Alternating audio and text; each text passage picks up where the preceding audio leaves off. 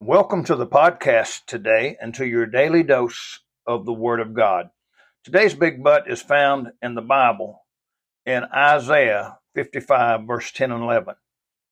It says, "For as the rain cometh down and the snow from heaven, and returneth not thither, but watereth the earth, and maketh it bring forth and bud, that it may give seed to the sower and bread to the eater, so shall my word be that goeth forth out of my mouth.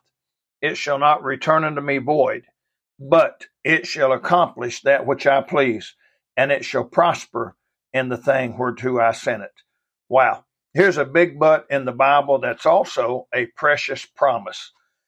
If you're a preacher, teacher, soul winner, Sunday school teacher, children's church worker, junior church worker, or whatever, you probably had the devil come along after your lesson or sermon and whisper to you, "You wasted your time.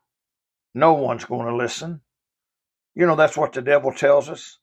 You say, "Well, I haven't had that kind of experience." Well, then maybe you haven't done much for the Lord. Satan is a liar and the father of lies. He loves to lie to Christians. He tells us we're just wasting our time, or that we should just give up, that it's useless, that no one cares. Well, I've got good news for you today.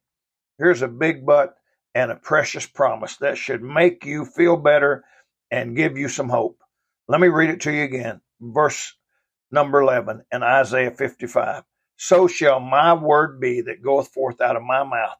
It shall not return unto me void, but it shall accomplish that which I please, and it shall prosper in the thing whereto I sent it." We have a precious promise from God that his word will not return unto him void, but it will accomplish that which he pleases. I tell you what, we need to hold on to that. Wow. Thank you, God, for that precious promise about your word. We need to memorize this verse and tell it to ourselves often. We also need to remind Satan of what it says when he comes along and whispers one of his lies. Remember, the next time you share the word of God with someone, that God has promised that it will not return unto him void.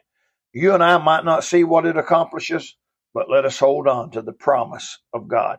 May God bless you today.